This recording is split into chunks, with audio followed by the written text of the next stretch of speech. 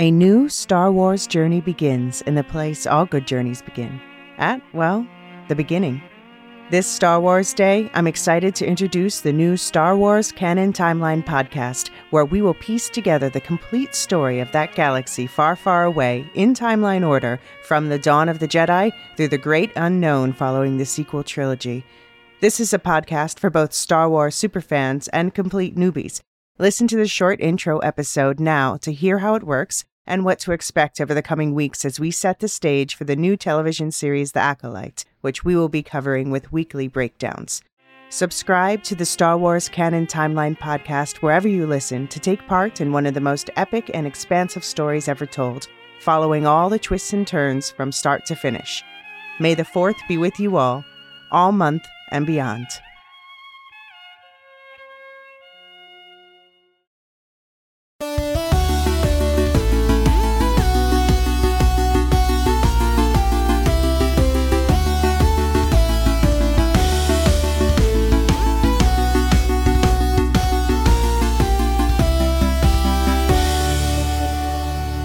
Welcome to the White Lotus podcast, where the Lorehound's your guides to your Italian dream vacation. I'm John.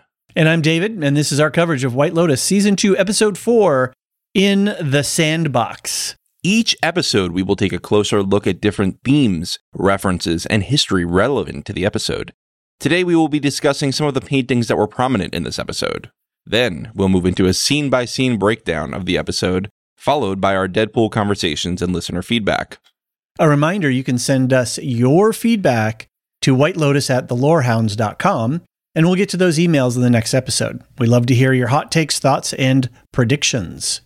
If you want to talk White Lotus with us sooner, join us over at the Bald Move Discord. Link is in the show notes below and at baldmove.com. We have a well-moderated server and a dedicated channel set up for the White Lotus. Each episode is siloed, so you can join the conversation at any time without fear of spoilers.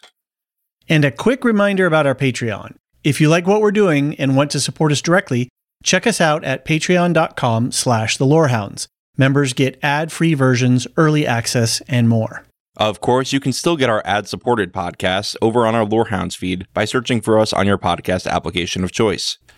Lastly, we're going to be talking about some mature and sensitive topics on the show, and we'll try to do so respectfully. If you've got any feedback, it's always appreciated. Send it to whitelotus@thelorehounds.com. All right, David. Time to head into the hotel lobby. All right, Giza. I got my sexy underwear on, so let's go. What do you think? Did you shit your pants? No, I did not shit my pants. That was actually pretty clever from Portia, I got to say. That was fun. Yeah, it was a very an American line compared to a very English line. It was. Yeah. I've lived in the UK a little bit too, and yeah, it was a very American English back and forth. Perfect. Yeah. Their interactions were just charming all episode. So David, what's your overall vibe on the episode? As an episode of television, I really enjoyed this episode. I was laughing out loud multiple times. I was listening with headphones on, and my spouse kept looking into the room like, going, what's so funny? Because I was just actually like, God honestly, having a good chuckle at so many of the scenes. I really feel like the show's firing on all cylinders now. The moody transitions are back, which for me is just such a glue for this show, to just connect everything and just give you those tonal vibes. Lots of twists and swerves that I'm not expecting, which I'm really enjoying. I think, because we watch so much television that, you can really tell when the writers are just being trite or lazy, because it gets really, I get bored and I can predict things. But this show is anything but boring. I have no idea where we're going to end up. I have no idea who's going to end up in the ocean. And I really, as a viewer of television, I'm enjoying that experience because I'm trying to figure out what's happening next, and I have no clue. And so it's a lot of fun. Yeah, the Deadpool is all in the air. I mean, it's anybody's game here. Yeah, absolutely. Especially with the introduction of new players on the field. Right, with Tom Holland and the Gay Mafia whole crew. Oh man, that was some really fun stuff. They're definitely the Gay Mafia, right? We can agree on that. Agreed. Yes, a very powerful local interest. Okay, cool. Yes, I love this episode too. It was really funny. I mean, And it's great because they didn't rely on Tanya for the humor only. Right. It was just everywhere. It was, the interactions with the DeGrassos. It was Mia and Lucia. It was a situational comedy of Mia accidentally almost killing the piano player. The piano player. So it was everything. And one thing that I liked was that they would take me to a dark place. Yeah. And then I'd be like, oh my God, something terrible is about to happen. And then it would just be funny. Yes. And I was like, okay, that is a good laugh because I'm so stressed by that point that I'm just ready to let it go. So again, excellent job, Mike White. Your eye is on the ball still, and I can't wait to see what's next. So we've got just a light touch on our research topics tonight. So there were several paintings that were featured in this episode, and we tried to do some quick background research on them. I'm thinking I might post these in our Discord for this episode as well, just to see what other people think about these. The first one I want to point out is there's a scene when Harper is in bed at the Palazzo and she's on the phone with Ethan. And at the end of the conversation, they snap out to a wide shot and we see these huge frescoes. I don't know what these are called. This big tri-panel painting that's on the wall.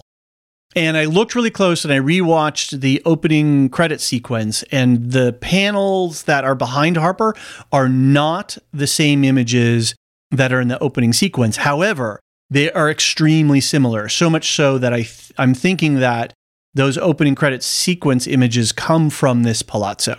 So somewhere around this building is where all of those images are coming from. Very interesting. Not that it means anything. Yeah, it's again Mike White weaving a really interesting tapestry. You do like weaving your tapestries, David. I do. I'm a weaver at heart. So we've got next then a painting that shows up behind Tanya and Quentin when they're talking when he invites her to the beach club. Then we've got a painting that spooks Lucia. And then we've got a painting that we talked about before, the Tarquin and Lucretia, I think is it. It's in Harper and it's the Rape of Lucretia. That's the English. That's it. Yeah. And that's hanging in Harper and Ethan's room. And then there's a final one where a man is being struck by 2 arrows. And we see that after Albie falls back on the bed at the end of the scene. So, John, what do we know about these various paintings? I'll just start with that. You've already discussed the Rape of Lucretia. Yes. So we won't have to go through that again. But the painting behind Tanya is pretty interesting because this has been the talk of Reddit lately because nobody knows what it is. Nobody can identify it. It seems to just be a Renaissance-style painting that depicts perhaps the finding of Moses by the Egyptians. And I posited to you, is Tanya going to be raised by the gay mafia now?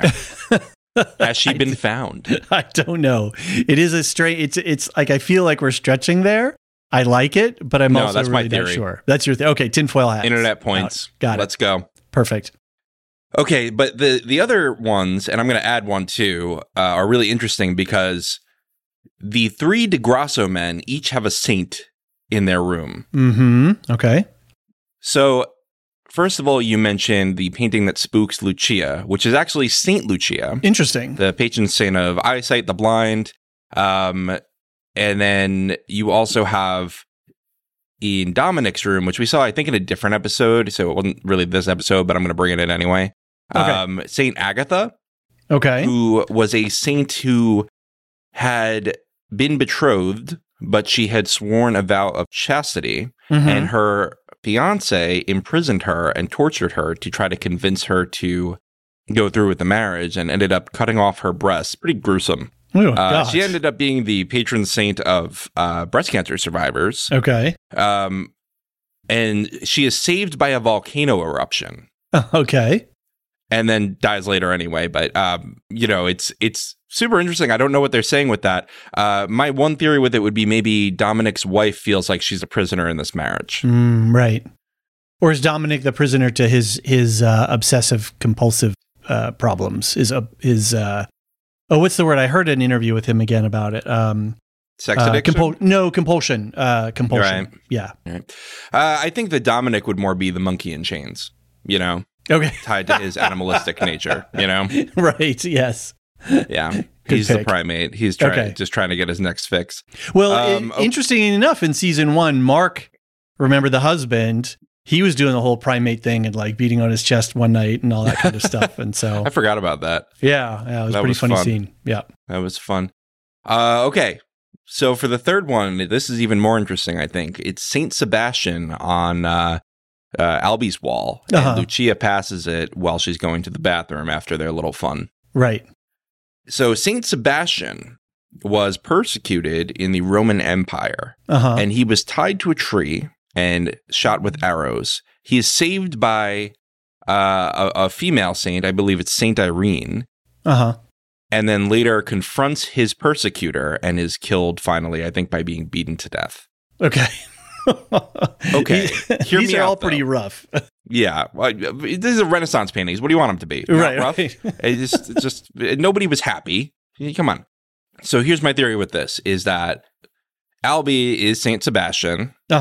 He was hurt, by pinpricks, basically, by Portia, like little slights here and there, being the arrows. He's not non-binary. He is saved by a woman. Yeah, right. Lucia. Yeah. From the embarrassment. And later he's going to confront Portia, and she's going to, I don't think she's going to kill him, but I think she's going to, like, take him down a notch. I think she's going to, like, really crush his self-esteem. Right. It'll be interesting. Okay, so this will be a good one to see what they do. Because when Albie falls back into the bed, it's like, bang, there's that image. And the 2 arrows that are sticking out of Saint Sebastian's body are, like, it's just such a clear shot. Like, that is not accidental. None of these paintings are accidental. No. I think Mike White's trying to tell us a lot with these. Really fun to speculate on. We'll see how they pan out. My internet points are down, and hopefully I'll have winnings this Thanksgiving. Yeah, you're gonna be open for your death pool to pay off. It's true. Okay, why don't we head into our scene breakdown? Sounds good. This one was a little bit tricky to try to unthread because there's a lot more intermixing going on. So, there's a couple places where we're going to bounce back and forth, but I think I've got it pretty straight. So we'll start with Valentina. Valentina passes the girls as they're coming out and then chats up Isabella. She's hilariously ignorant of the shops on the Corso, and Isabella directs Dom to a nice shop when he comes up to ask a question. Isabella is a lovely concierge. Wouldn't you love someone who actually knew where to direct you? She was very when pleasant. You asked for something. Exactly. She knew exactly where to go. Very competent. Yeah. I mean, just really good at her job. Here's the debating point. Is Valentina having romantic feelings for Isabella, or is she having her first friend ever? I'm pretty on the camp that she's romantically interested in Isabella, but now that you bring up the fact that she's just got a friend, somebody that she can maybe even mentor a little bit, maybe she's just crushing on her, right? Oh, like new friend, cool, let's hang out all the time, I'm 100% into you, which isn't necessarily rising to the level of romantic interest. That could be an option. But I think everybody, from what I've seen, a lot of people are just biting down hard on the fact that Valentina is romantically interested. So I'm going to push back on it a little bit. Cool. I'm going to push back on the Valentina is gay theory. I like it. And just say, we often assume that any intimacy between people of the same sex is romantic. Mm-hmm. And maybe Mike White is trying to say not all intimacy is sexual and romantic. Well, certainly Cameron and Ethan were intimate a little bit this episode. Boy. We'll get to it. But I don't know. That's an interesting thing because he's inverting and flipping these characterizations around. And I like that idea that why does it have to be romantic? Why can't it be purely amicable? She's crushing hard, obviously. But the question is does that mean she's gay or not? I don't know. Right. Well, because, it was a problematic thing for decades that we had no representation of same-sex couples, same-sex romance, especially even later, we only had like negative portrayal of same-sex couples, like, the famously like gay couples, one of the partners will die in the movie. Yes, like always. Yeah. Walking Dead was very bad with that, I think. They would constantly kill off the gay romance partners. Yeah, but it's also pretty problematic, too, to assume that people can't be close, people can't be intimate in their friendships without also being romantic. It's a good point. And without them needing to be in a relationship. So yeah, I'm still waiting for the evidence either way, I would say. But I'm not swayed either way so far. Well, later, Valentina pins a brooch on Isabella's lapel from that same shop, just as an ambulance arrives to take Giuseppe away.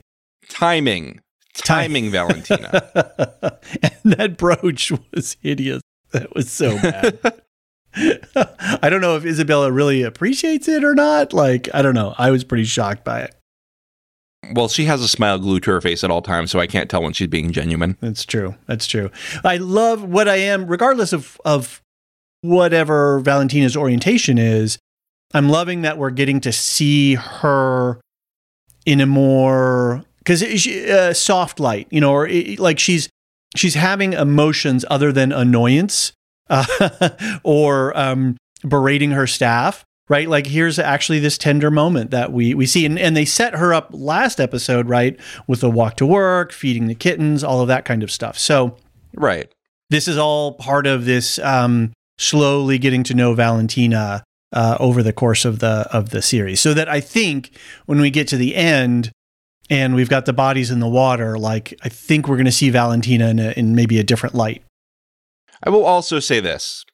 We had a lot of issues with Armand, you know, basically coercing a subordinate into having sex with problematic. him. Yep. In the first season. Yep. It will not be less problematic if Valentina does the same thing. Now, she hasn't. She hasn't at this point. No. But let's just keep an eye on the dynamic of boss and employee when it comes to this. Because she's very on like, is Rocco bothering you? But what if Valentina's bothering her and she hasn't even thought of that? This would be a very Mike White thing to do. Right. Is to invert these, to parallel these and then invert these power structures and get into this conversation about don't sleep with your coworkers.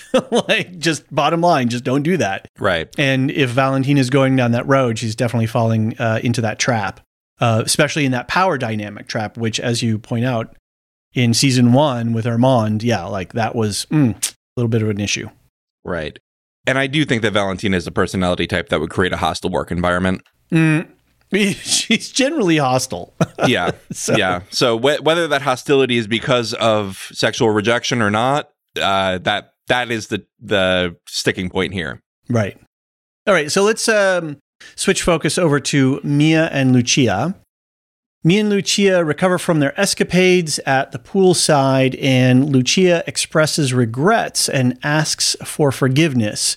All whores are punished in the end, she says. Mia tries to reassure her, and it seems that Mia is having a turn, and then Lucia begins to worry for her. So I think that we're beginning to see the inversion of these two people. Yes. Basically, Lucia is saying, I have an end goal, and I'm wondering if what I'm doing now is actually getting me there. Whereas Mia says, I have an end goal, and I think that your path is the way I get there. Yep. And I think that Lucia probably has been burned before on one of these things. I mean, she basically just was with Dominic, like, not in a violent way, but in a kind of got screwed over way. And then Mia hasn't experienced this at all. Right, both by Dominic and Cameron. Right, true.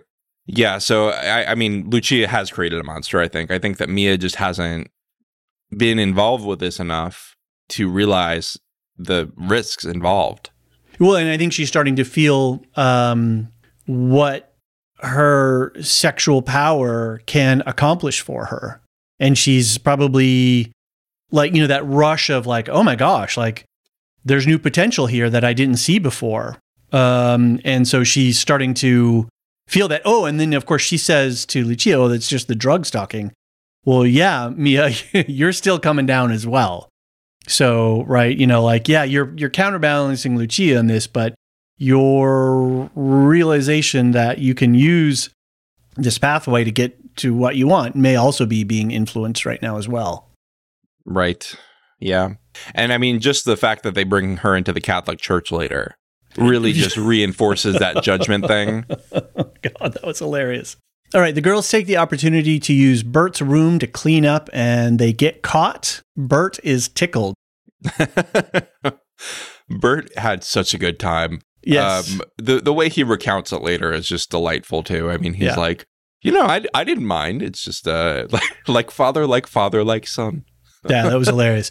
I was scratching my head. I was like, why don't the girls just go home? But I think the more I thought about it, I think they don't want to leave the property. I mean, obviously they want to get the money from Cameron. And I think maybe if they're afraid that if they leave the confines, they may not be able to get back in. Yeah. I think that Valentina is waiting for any excuse to kick them out. Mm-hmm. Also, you know what? They get free meals while they're there because it seems like they still have access to all the DeGrasso's money. Yeah, I think so. Yeah. So, yeah. I mean, it seems like a pretty sweet deal there. They don't even have to do work for it now. They just, live in a hotel for a week. Later at the poolside, Lucia confesses that she just wants to be a simple shopkeeper. Mia expresses her desire to be a singer and then has a realization that she can use sex to get what she wants. And Lucia tries to talk her out of it. So this is just a continuation of what we were touching on before, just Mia really starting to realize the power that she has in her hands. Right. And you know what? Being handed a couple grand when you're like in your early 20s is a pretty powerful thing. You know what I mean? Like she probably felt like, wow, just for that? Like it's a dangerous game she's playing. Right. Especially, as we understand it, outside of the resorts, the local communities are there on Sicily are to some degree economically depressed. And so, these are just a couple of young kids who are just trying to make their way in the world. And you're right. Yeah. Getting a couple of grand in your hand, like that's, I remember getting an allowance and you're just like, whoa, like the world is laid out before me and in a whole new different light. Like I can go buy all the candy and comic books that I want. Right. Well, and also Lucia, I think we're being told with the symbolism with Saint Lucia, with the eyesight, with her eyes on a plate, is going in with eyes wide open. Right.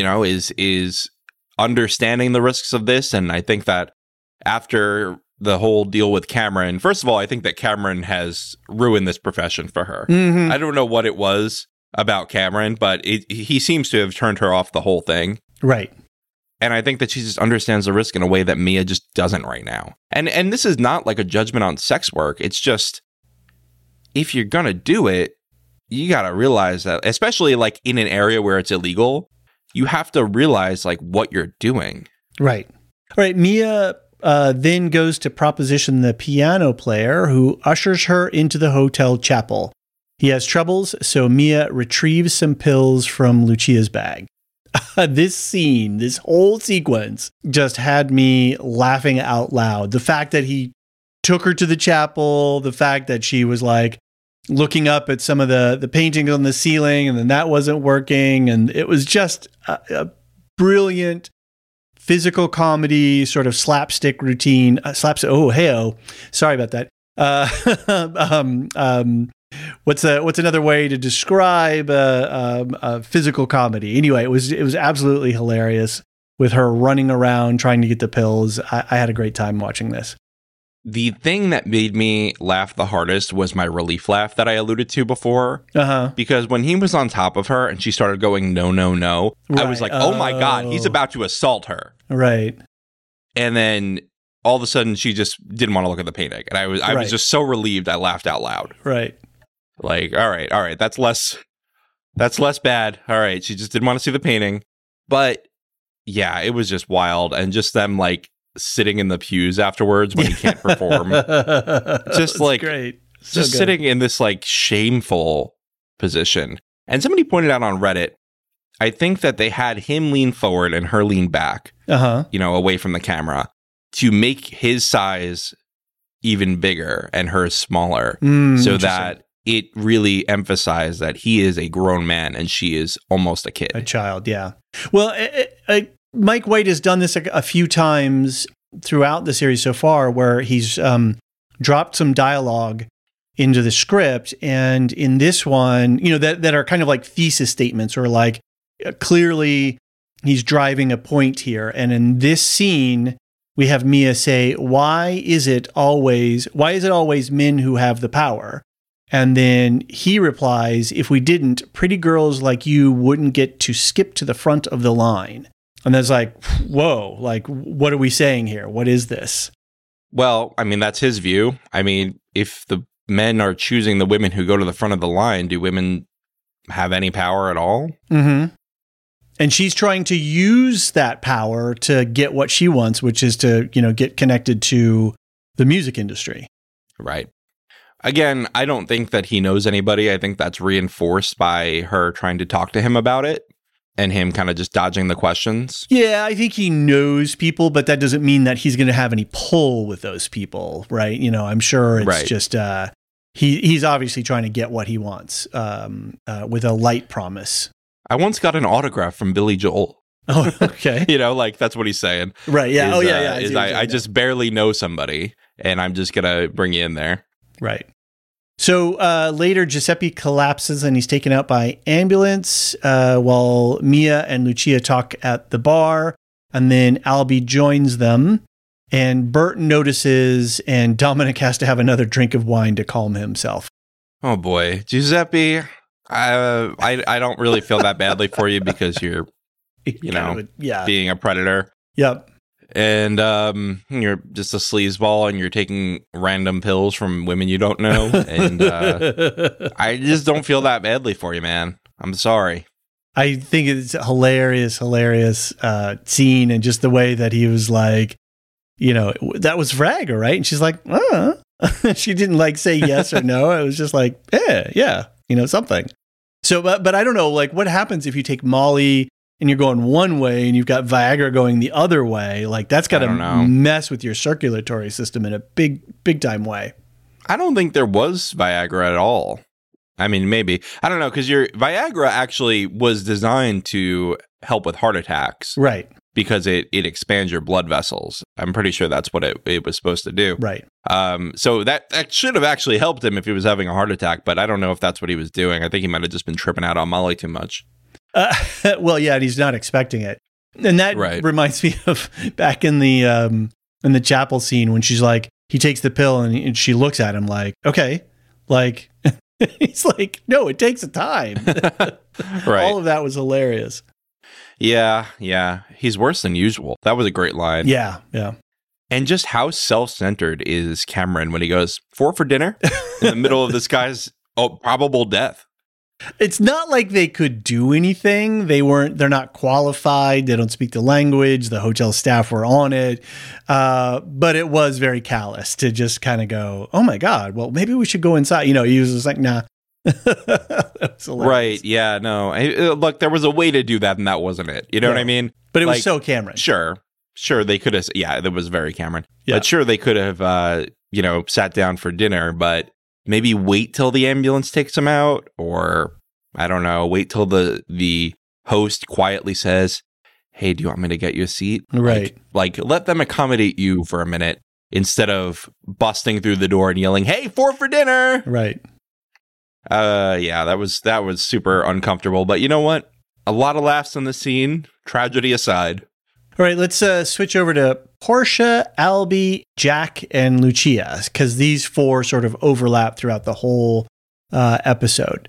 At breakfast, Portia and Albie make plans for the day, and Portia asks Tanya for some personal time off. And as she's describing Albie, she says that he's not non-binary. Oh boy. This was one of the ones where I was like, nobody says that. So and Mike funny. White's like, I do. Yeah, exactly. And I just love how she's trying to describe him. She's just trying to come up with these adjectives and descriptors. And she's like, he's nice. He's just sort of, right? She's not excited by him at all. Like, he's tapioca pudding. He's a sweet guy. Yeah. She doesn't have ill will towards him, clearly. And she, happy to have a coffee with him or whatever. But she is not turned on by him in that way that she was hoping to be. He does not make her blood hot. Nope. It's just, they don't have chemistry, and that's okay. And I think Portia is coming to realize that by the end, and she's extremely charmed by Jack throughout the episode. And I think that she's just trying to have a vacation here, and that's okay. Now, I'll just say this. In defense of Albie, though, it would be nice if Portia was like, hey, I'm not really feeling it, instead of just stringing him along a little bit. Like, oh, yeah, I'll meet you soon. Like, don't tell him that. Just say, right. Nah, I think I'm just going to hang out with Jack for the day. Well, she hadn't met Jack by that point. Right. Oh, no, but she even says there, like, oh, yeah, I'll meet you later. I'll find you. Yeah. But, they both do well at the end, so. Yeah. Portia and Tanya join Quentin's party while Albie grabs a couple of lounge chairs poolside, and then he spies Jack chatting up Portia, who seems to be into it. Portia and Jack get to know each other, and Jack invites her to have fun in the sandbox. So that's several scenes all sort of intercut together there. Portia was tickled pink. Yeah. Just absolutely riveted by Jack. When Albie shows up, like, it is just so clear that they're on a date. Yeah. Like, they have 2 glasses of wine, they're giggling together, they're getting closer, and then Albie's like, hello. And outside of Jack's charm, he's nothing special. He's like he says, I'm from Essex. But we Americans love an interesting British accent. And he's got moves, right? Like he's not being held back by any sort of generational, weird trips about, where you come from or what you're about. Jack is who he is. He's presenting himself exactly like, I'm just a guy from Essex. I'm here to have some fun. Let's go. Right. All right. So here's something that I want to bring in. Mm-hmm. He made a few comments that made me go, about basically getting his butt grabbed by random men. Uh-huh. What's that about? I don't know that it wouldn't be out of the ordinary given the situation. Like somebody being playful, and he was just like, yeah, okay, somebody's being playful. I don't know what you're driving at. Okay, so I'm going to bring something in here. Okay. I saw this on Reddit, so if I'm wrong, I blame Reddit. It's a cesspool over there. It is, but it can be informational. No, I know. I shouldn't bag on Reddit that hard. It's fine. It's fine. You know what? They're a lovely source for some of these things. So anyway. For sure. Supposedly, when there are people running prostitution rings, they often call the sex workers niece or nephew. Oh, okay. Yep, I can see it. Is Jack actually somebody for the agency and not actually related to these people? I am not getting that vibe. I think I'm going to play it straight until I have information otherwise. But we're looking at the gay mafia here. We agree on that. Yeah, and these guys don't seem like they're that type, though. Like, they're just party boys. They just want to have fun. Well, the money for the partying has to come from somewhere, David. And the mafia is not above sex work. Well, are you talking real mafia or just like... No, I think that they are the mob. I think that they are like Sicily mafia. Okay. That's where I'm at. I don't know if... I got it. Okay. I got you. I thought we were just calling that like a silly, like they're just they're a group of, a pack of friends who roam around and they're sort of mafia-esque, but not actual mafia. Nah, they have a little villa. Mm-hmm. No. This is the gay mafia. This is the real gay mafia. Okay. All right. We'll see how it plays. So I'll see where we go with that. I will point out this, though. If we remember earlier, Cameron was complaining about European aristocrats who have no money. So I was like, this is interesting. And then, of course, the story that Quentin tells Tanya about the little island and all that kind of stuff. So yeah, there's something swirling around there. I'm not sure exactly what, though. Didn't Jack also say that they always invite an old rich hag? Yeah, I don't know if we need to be suspicious of Quentin or not. Is everyone after Tanya's money, Greg included? All right, it's possible. Mia and Lucia try to sit next to Albie, and then Lucia gets a good look at him because she's not sure who he is. Albie musters and goes to confront Portia and Jack. Portia makes excuses. Albie is embarrassed by his father and grandfather.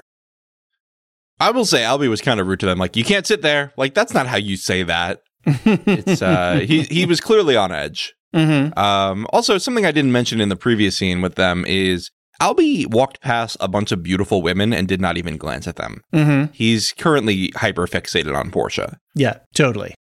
And it's the same thing when Mia and Lucia come to hang out with him. He's like, nope, get out of here.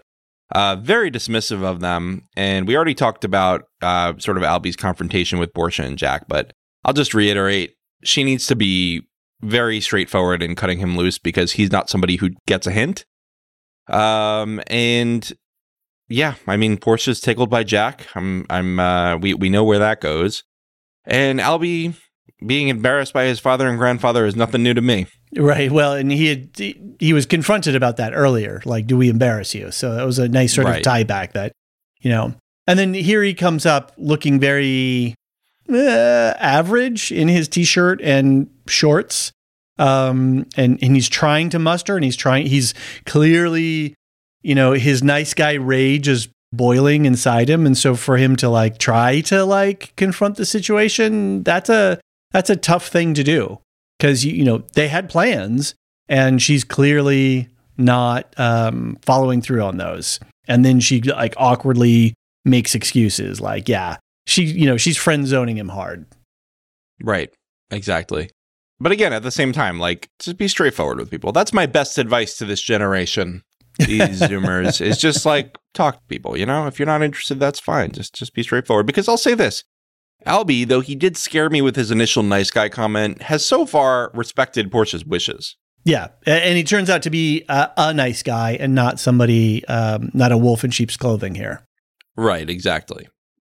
Albie watches from afar as Portia and Jack have fun, and then Lucia comes to sit with him, and they start to get to know each other. She invites him for a swim. Do you think Lucia is legitimately attracted to Albie? I think so. Okay. Or do you think that she's attracted to his status? So if we go back to that email that we got from Marta back from episode 1, when she talks about the Boca de Rosa, the Rosemouth song, and we learn about a woman who has sex for pleasure, but we know in this question of whether that person is a sex worker or not. I think we're seeing that play out here with Lucia. She is a active sex worker. But I think she's actually taking a little bit of shine to Albie, as we find later, that, she thinks he's actually, a sweet guy. I think that she's falling for him and he's going to fall for her. Uh-huh. And then Portia is going to be the one that spills the beans that she's a sex worker. And then Albie's going to be heartbroken. You're going for some hard theory here. No, I'm doing the saint thing. Saint right. Oh, I got you. Portia's going to strike the killing blow on that relationship. Interesting. Okay. And she's going to let it out of the bag. Maybe she finds out from Bert or something like that. Right. And anyway, and then Lucia is going to think I'm moving to California. We're going to have a great time. I'm finally going to live my dream. I found a nice guy. I'm not going to have to do sex work anymore. And then shut down. Done. Okay. You got some big wagers theory. Out. You're doubling down on your wagers. Listen, here. This is right before Thanksgiving, so we got to get all the chips on the table. Right. Okay. Fair enough. All right. Jack, later in the evening, Jack and Portia drink at the bar while Albie enjoys the company of Mia and Lucia. Portia feels uncomfortable. Jack makes a pass, and Lucia matches. Jack and Portia leave, and Albie and Lucia follow suit. So this was a nice little chess game here that they were having. I don't think that either of them were being very mature about it, but it was funny to watch. Well, for whoever, for as Jack being Jack, right? He looks over and he's like, "Look, the guy's doing good. Why should you feel bad, Portia? You and I are vibing. We're having fun." I look over, I see the guy you kind of liked, and he kind of liked you, and he's getting, he's going somewhere. Cool, right? I thought Jack was the most straight of all of this going through that, and I thought it was all fine. Okay, yeah. I mean, it was definitely really funny to watch. I thought that it was very nice of Lucia to save him from that. Yeah, he was about to be really embarrassed, and she just was like, you know what? I thought she was just going to do that. I thought that's where it was going to end. And I was actually really surprised later when it went further. Well, maybe in that moment, did she suddenly, realize that, yeah, this guy is a really nice guy. I've been getting to know him all day. We've been hanging out at the bar. He's funny. He's cute. Maybe she, has, a crush on him in that way. Well, he does make a lot of speeches declaring himself to be king feminist. But I don't know if he's done that with Lucia, because they've mostly seemingly been talking about Italian and things like that all day. So ending scenes, Jack models his sexy underwear and Lucia blows Albie's mind. She blows something else too. Yeah, he does. I write this in my notes and then sometimes I don't know what I'm writing. That was some ass grabbing if I've ever seen it. Ooh, I think this is interesting too, because I think in this scene, Albie sort of transcends his generational ethoses, and like he just suddenly realizes like, wow, here's this thing, and Lucia is so gracious and kind about the whole thing. It was actually kind of a touching moment. Do I say that? Like these two people. There was certainly touching involved. Yeah, there was a lot of there's a lot of entendre in this podcast. They seem to like there seems to be a genuine affection here, and I thought that was really nice given all of the weird awkwardness that was going on between Portia and Albie in earlier scenes as they're trying to sort of negotiate the sexual politics of where they come from and the values that they come installed with. Right. And you know what? Nothing wrong with, being attracted to a woman and she wants to give you a blowjob. You're great. You know what? Good for you, Albie. Yeah. Seemed all above board to me. Now, when will he find out? Because I'm sure he's going to find out. When will he find out that she's a sex worker? Is she going to give him an invoice in the morning? No, I don't think this is not that. I absolutely don't think that this is that. She's never, because like she was straight up with Cameron and Ethan earlier. She's like, well, this is going to cost a lot, right? So like there was no talk of that here, and I think she's, yeah, like I've said, I think she's genuinely crushing on him. Yeah, no, I don't think that he's going to have to pay for anything. I'm wondering if she's going to try to hide it from him now. And I mean, especially because it's his father. I don't know if she knows that it's his father yet, but I guess we'll see next up. Yeah. And Portia certainly seems to be getting her wish fulfilled as well, because Jack is all about it. Yep. He's got his sexy underwear. Yep. I'm not sure if I would call them that, but he's got them. And he knows it seems like he knows what he's doing. So yeah, she was having a good time. Good for her. Yeah. It's nice to see Portia too getting out of her funk, because it was getting to the point of being almost narcissistic. Like, oh, look at me, I'm sad. Almost. Portia is all about herself. I mean, like, especially, I will say this, like, it was very self-centered to just not even send Albie a text like, hey, right, not interested. Right.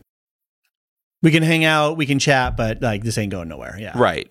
So, yeah, I mean, I think Portia is very about self-fulfillment on this and sort of is leaving people behind. And I wonder what Mike White is trying to say about this. I don't think he's trying to like paint an entire generation as self-centered, but I do think he's saying like, this woman is like acting like she's kind of acting like she deserves this, right? Right.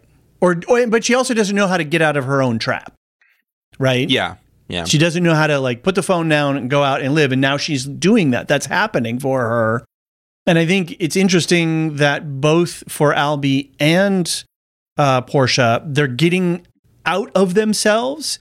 They're getting out of the trap of their thoughts and their ideas about how sexual politics should be and how I should be, like Albie's very performative in several conversations, especially about the patriarchy stuff around The Godfather, right? And he's like looking over at Portia to check in to see if like, he's like hasn't upset her and like he's in agreement with her. 407 films ago. And in this scene, they both get to sort of live beyond their boundaries and get something that they wanted, that either that they knew that they wanted or didn't know that they wanted. And that's liberating for both of them. Yeah. I think that they both had a happy ending this episode. God, this podcast is just full of... I'll be here all night. Yeah. All right, we'll be right back. And when we return, we're going to go back into our recap.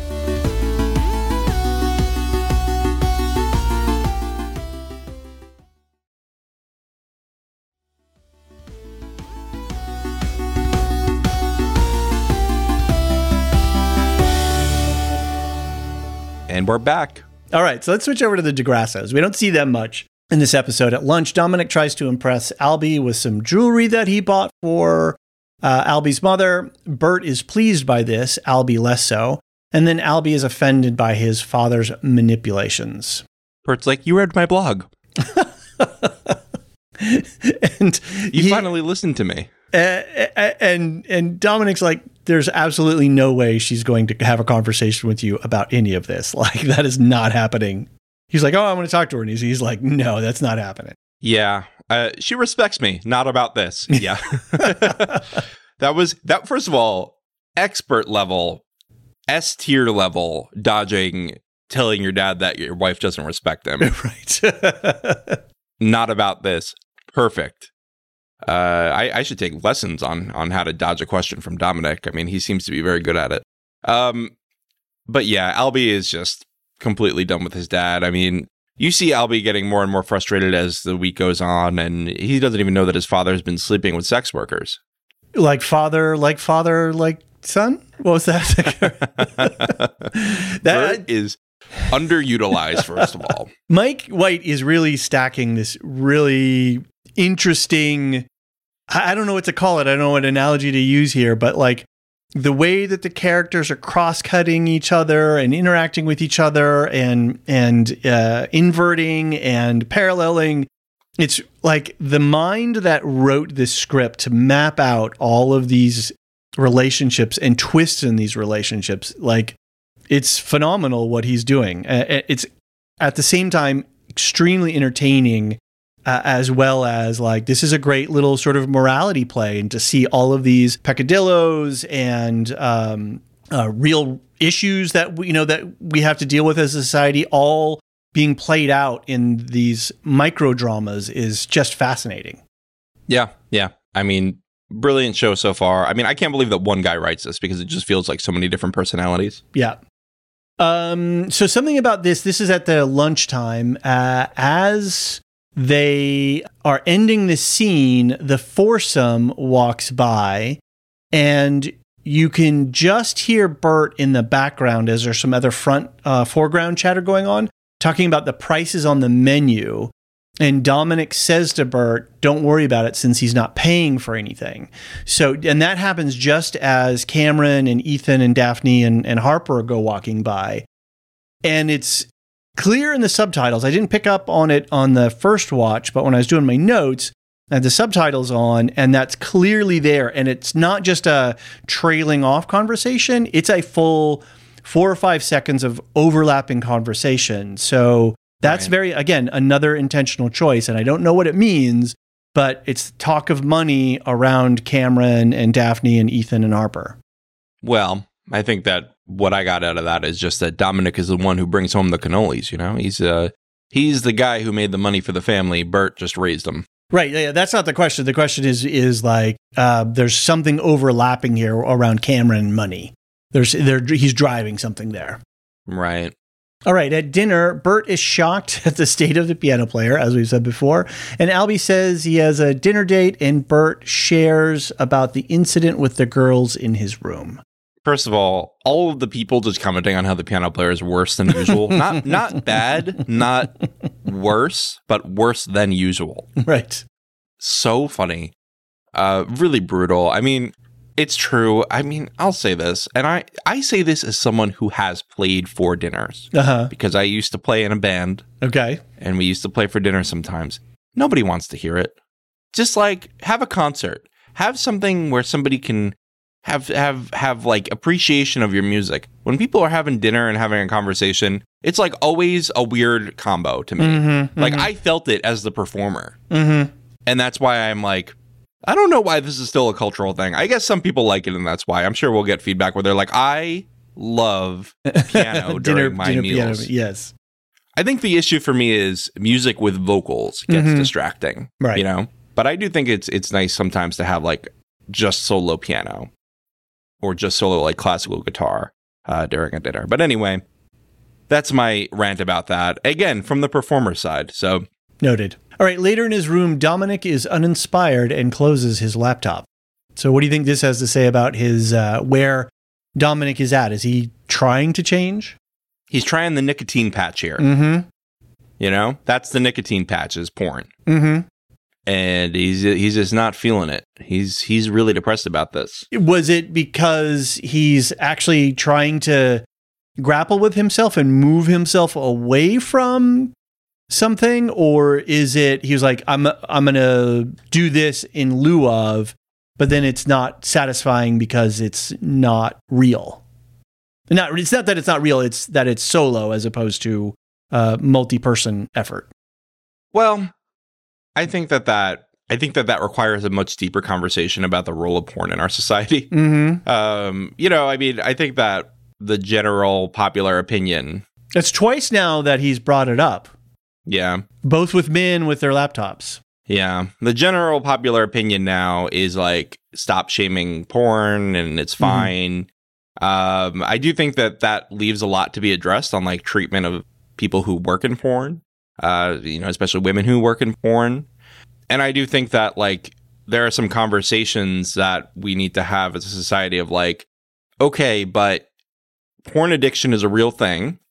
And being so overexposed to sexual material does change your brain hardwiring, Mm-hmm. And there's always overdoing something. So, again, it requires a much deeper discussion about like the ethics around porn, which it has been a debate even in feminist circles for decades. And for me, I just think that he was just not feeling it, Right. Again, this is Mike White's doing a good job of adding these different elements. Like you say, we need to have a conversation or a reckoning around this stuff. And he's able to add that conversational element effortlessly almost, right? With just a scene or, here we got, Ethan in one moment and Dominic in another moment where, here this topic is, and then we pull back away from it. And now we're left to have this thought and conversation about that. And I think it's brilliant scripting, brilliant story writing, and a great social commentary that this whole show is bringing forward. Right, exactly. All right, let's switch over to the foursome. We're going to start with Cameron and Ethan each waking up. I need to pause here. Can we just agree that quartet would have been a better thing to name this up front? No, it's way more classy. No, because I was thinking about it. I was like, foursome just, to me, at first, I was like, that's a sexual thing. Yeah. We should call it something different.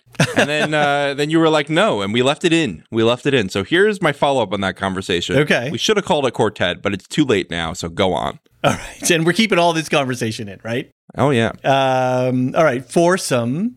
Cameron and Ethan each wake up from the debauchery of the previous evening. Cameron ushers the girls out of his room, but is short on cash. And Ethan wakes up and talks to Harper. I think Cameron's broke. I think he runs a Ponzi scheme. Okay. That's just my takeaway from this. Okay. You don't think it was just like he didn't have the cash in his wallet? No. Okay. I think that he does not have cash. I think that he is at the very least cash poor, okay. He's just stuck in investments. But I think that he runs a Ponzi scheme. I think he's trying to get Ethan in to cover some debts. Interesting. Okay. I will say that I do love the possibility of Lucia having to try to collect an envelope from Valentina at the front desk. I think that will be a very funny scene if that ever happens. Oh, can I have my envelope? Yes. From who? All right, then Cameron bro codes Ethan and talks dirty to him, and then Ethan has to run to the bathroom because he's not feeling well. This was hilarious to me. Because Cameron, the actor, just sells it so well. I mean, it is just the whole sort of, macho guys, isn't it funny to pretend to be gay kind of, thing. But what he does and how he does it, I just, it's hazing in a way, but it was just comic in every aspect. Yeah. I mean, it's hazing. It probably was hazing in college, and now it's part of their established routine, so it's less problematic. But right. Although, how much is their established routine still intact when it's like years later, it seems like, and they haven't talked a lot. Right. Yeah, but I mean, it was just, I see people talking about Cameron actually wanting Ethan, and I'm like, I think you're off base there. I think that was the way that they acted in college, and he's just continuing it. Yeah, I don't read any of that. I mean, I would say that Cameron, part of him is a hedonist, and I could, like if he's in a situation where stuff's happened, and I don't know that he's going to necessarily swerve away, because just that whole sort of pleasure-seeking part of who he is. So then we switch over to Daphne and Harper. And I don't know if is there a sister code? I don't know. I was trying to like Google for like what do you call a sister code as the inverse of a bro code? The sis-kiss? I don't know. Right in. Anyway, Harper and her talk, and Daphne confesses her need for a gal pal. I will say this about the gal pal thing. Mm-hmm. Daphne says that she has no best friends at one point, and then later talks about a really close friend. I don't remember the context of how she does it, but Daphne specifically says like, oh, I have a really close friend, XYZ. Uh-huh. And that is something that made me go, is this just a speech that she gives to everybody? Mm-hmm. Like, you're my best friend. She's just very like fake and surface level. Right. Yeah, I'm not sure what to make of that, because I think Daphne is a much more smooth operator than we've been led to believe.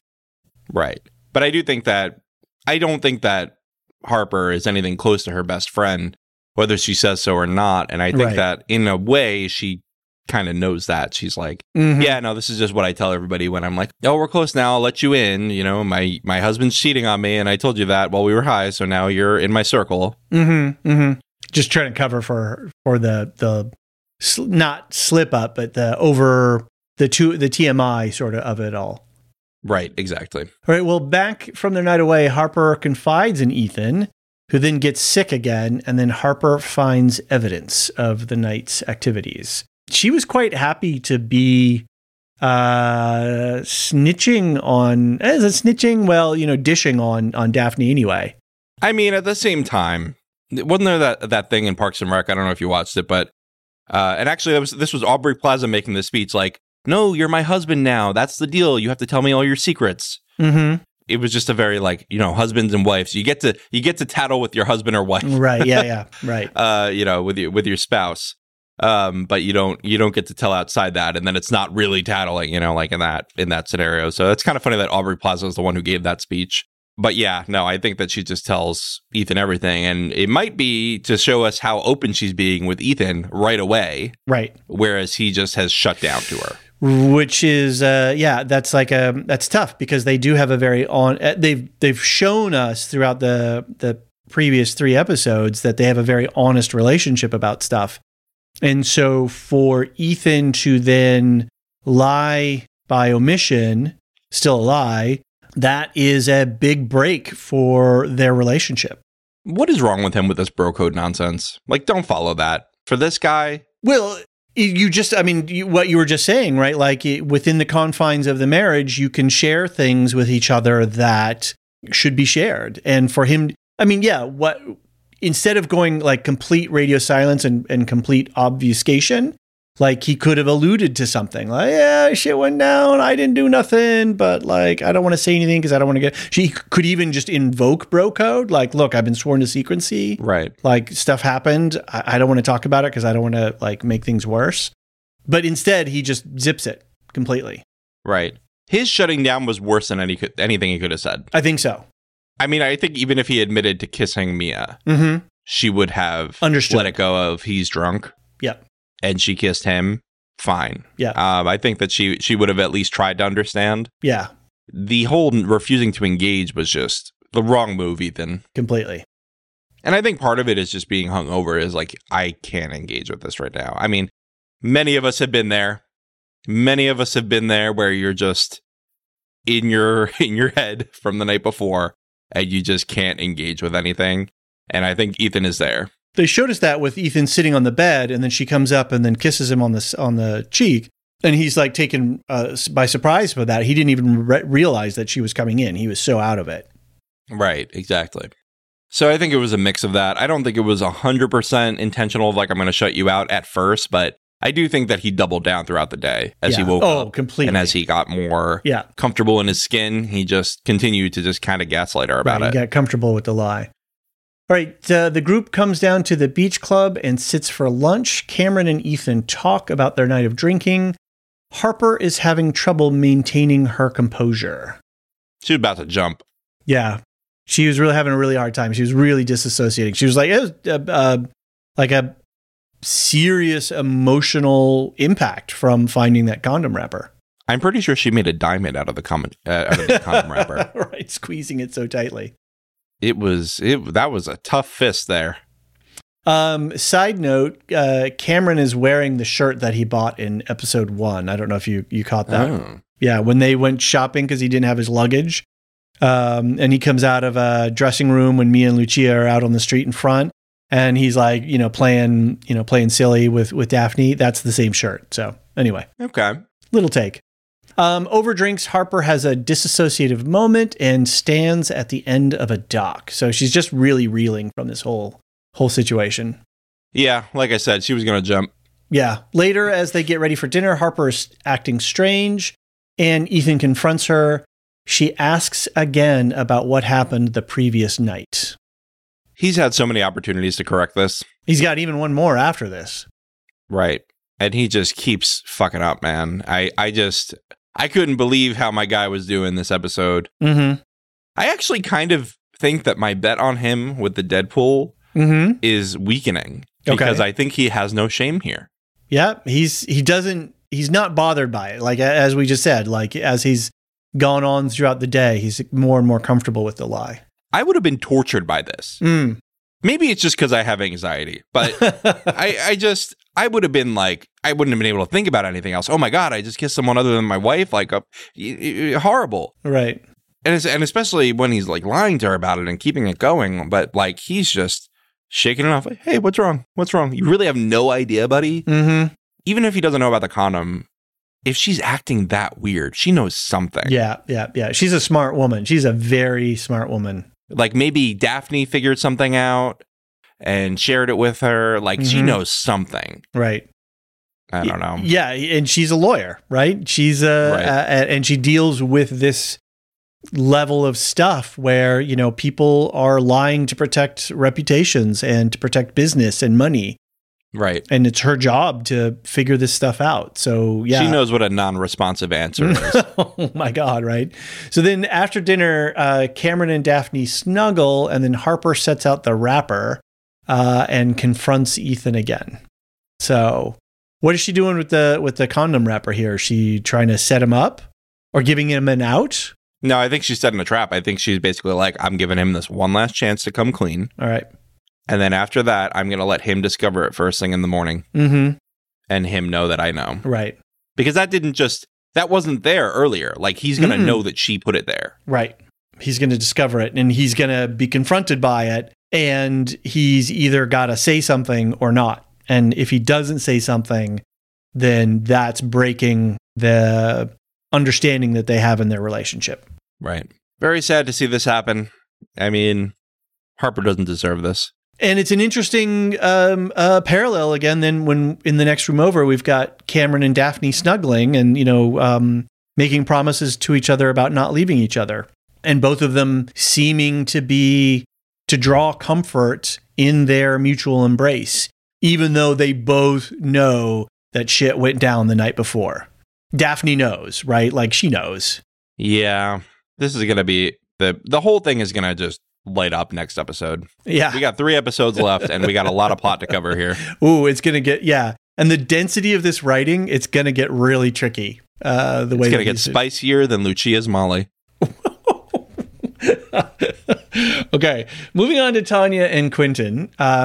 Just for reference, Quentin's friends are Mateo, Hugo, and Didier. So Quentin invites Tanya to have a cocktail at the beach club, and then later Tanya and Portia join Quentin, Mateo, Hugo, and Didier, and Jack at the club. So this party, first of all, looks delightful. Mm-hmm. I would like to go to this. I mean, just having wine on the beach, really nice. I think that they're trying to swoon Tanya right now. Mm-hmm. I think that the gay mafia is after something. This is the gay mafia, David. Okay. Don't question me. All right. You're Sicilian, not me. That's true. That's true. I have the credibility. Are you come from Sicily, or are you Sicilian? What do you think of this introduction of Tom Hollander's character and Jack? Are you okay with this? I think some people out there might be like a little bit got a little bit of a character whiplash here, but I'm all in for these guys. Why do you think they got character whiplash? I think people weren't expecting to have an additional character set come in. No, I like them, and they address introduced them last episode. Yeah, they did. And I love Tom Hollander is like, he is bringing it. He is so amazingly fabulous. And I love how he lavishes attention on Tanya. And Tanya is like, I don't know what to do with this at first. Bring it back to the beginning. Oh, the very beginning. That's another line that made me chuckle. He was like, oh, we're going there, are we? I was born in San Francisco. At the end of this, so just sort of fast forwarding this whole sequence of Quentin explains the mystery of Isola Bella, and then she tells him her life story. And then at dinner, Tanya and Portia talk about the quality of friendships, and then they're joined by Quentin and the rest of the company. And then they invite Tanya to Palermo on the morrow. I'm really excited to go to a different area and see different things. My family's actually from Palermo. Okay. So that's kind of fun. It's a port city. So again, we're going to see some beautiful landscapes, I'm sure.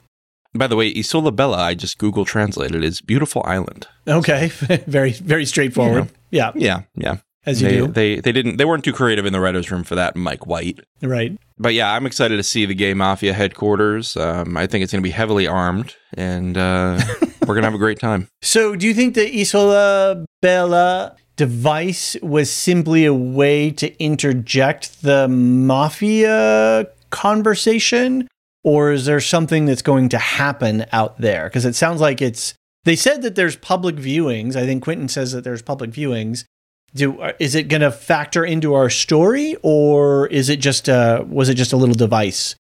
I could see it going either way, honestly. Right. I mean, yeah, it could be both. It could be they are the real mafia, and then somebody else goes on a tour of the island. I mean, we know that Bert and Dominic are going all over Sicily. Maybe they go on a tour and something happens there. But I think that this was another hint that this is actual mafia. This is actual organized crime here. All right. Fair enough. And I'll just double point out the whole thing about the broke European aristocracy. Because we're talking about boats, we're talking about going to Palermo, having a gym and working out and all of this kind of stuff. So we'll see, is this all smoke and mirrors, or is there real money behind these guys? Right. I do have to say, though, that after Tanya has that lifetime confessional, of explaining herself to somebody, after that, like, there's a palpable change in her demeanor, the way that she's presenting herself. She seems much more comfortable in her own skin. It feels like she's wrestling less with anxiety. So, like, that therapeutic nature of, like, being able to divulge and share thoughts and feelings to a sympathetic listener, like, it was really great to see Tanya not all twisted up in the knots of her own making. I know, it was really refreshing because she was more fun in season 1, even though she was trying to spread her mother's ashes. And this season, she's just been really a bummer, like sinking into her bed and all that. I did enjoy her Peppa Pig moment. I did enjoy her Vesta. What is it? Is that what it's called? Vespa ride. But other than that, she's been kind of a bummer. And it's been nice to see Jennifer Coolidge open up again. Clearly, her relationship with Greg is a big bummer, right? They are not happy. They are not in a good state. Their marriage is not in a good state. Right. Yeah. I wonder what's going to happen with Greg. Yeah. I mean, he's actually going to, because like 2 days. So if that was day 3, he left on day 3. Mm-hmm. So he'd be coming back at either 5 or 6. I mean, the way that Mike White is writing this, like, anything could happen. All right, David, why don't we take a quick break, and when we get back, we're going to check in on the Deadpool and listen to some listener feedback.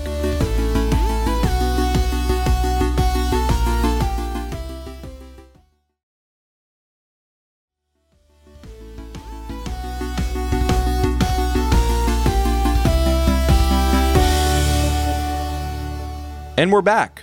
David, how are you feeling about your bets on the Deadpool? I think Mia's still a strong contender because she's taken this turn, right? She's starting to walk on the wild side a little bit, and that could get her into trouble because she's not used to, she's going to be operating in a realm that she's not used to operating.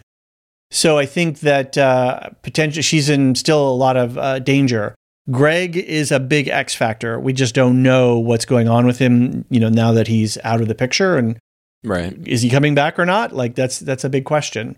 And then, boy, new characters on the, in the mix. Like, I have no idea, like, what could happen. I am still in on my theory that there's going to be several convergent incidents here. It's not going to be one mass thing. It's going to be maybe 2 or 3 sort of accidental things. I mean, and we talked about this before, season 1 was an accident, right? So do we have a mixture of accidental and intentional? I still pretty strong on that theory as well. Yeah. I think that there will certainly be at least some foul play involved, because otherwise I think it would be disappointing if it was just like a bunch of hijinks that accidentally got everybody killed. Right. Yeah, so Greg feels about the same as you. I really have no feelings for or against. That's one of my Deadpool picks. Ethan, I'm feeling less confident about. I think he has no shame, and I don't think that anything's going to happen unless perhaps Cameron kills him because he ruins his marriage. He's like, he somehow let out of the bag that Cameron cheated on his wife and Daphne leaves him or something like that. We certainly have a lot of fertile ground for jilted lover scenario here, right? For some sort of intentional killing. And we see the Testa de Moro a lot in this episode. They show us lots of quick little scenes of it. So there's still... Who's getting decapitated? Whoa. New bet. God. New bet. Who's getting decapitated? Jack. Yeah, I have no evidence. That's out of nowhere. That's like, I'm not thinking about it. Like, just like what name ever popped up into my head. That's the thing that popped up into my head. Maybe he crosses the mafia. I'm going with Albie. We'll have the rival. Oh, Albie. Men. Oh, that's brutal. That's tough. Yeah. Our nice guy. Well, he's got to get finished off some way in the St. Sebastian thing. My third one was Portia. Still feeling pretty good about it. Okay. I think that something's happening with Lita and the Swan here. Again, I think that Bert's going to be involved. I think that we're not done with their interactions. But I'm excited to see where this goes now. And you know what? She's hanging out with the gay mafia now. So there's going to be a lot of weapons around. I'm telling you. Right. That's going to take a real turn if we suddenly start seeing heavy weaponry come out. Well, they don't flash it. They just, got it tucked away. This is the mafia. They're classy. Listener feedback. We've got Jesse in Portland. He says, "Hey guys, love the podcast. Regarding the Monica Vitti and Jennifer Coolidge reference in the show, I'm not familiar with her body of work referring to Monica Vitti. However, I did stumble across this, which I found interesting. It's a comparison between a scene involving Harper during her adventure with Daphne and a Monica Vitti scene in a film called L'Avventura. Hey, I said it good. You did. The plot of the film might or might not be spoilery, so here's fair warning. The plot summary is, a woman disappears during a Mediterranean boating trip. During the search, her lover and her best friends become attracted to each other." And he references a tweet in the IMDb page. "Thanks for the great pod content on all the shows. Jesse in Portland." Thank you, Jesse.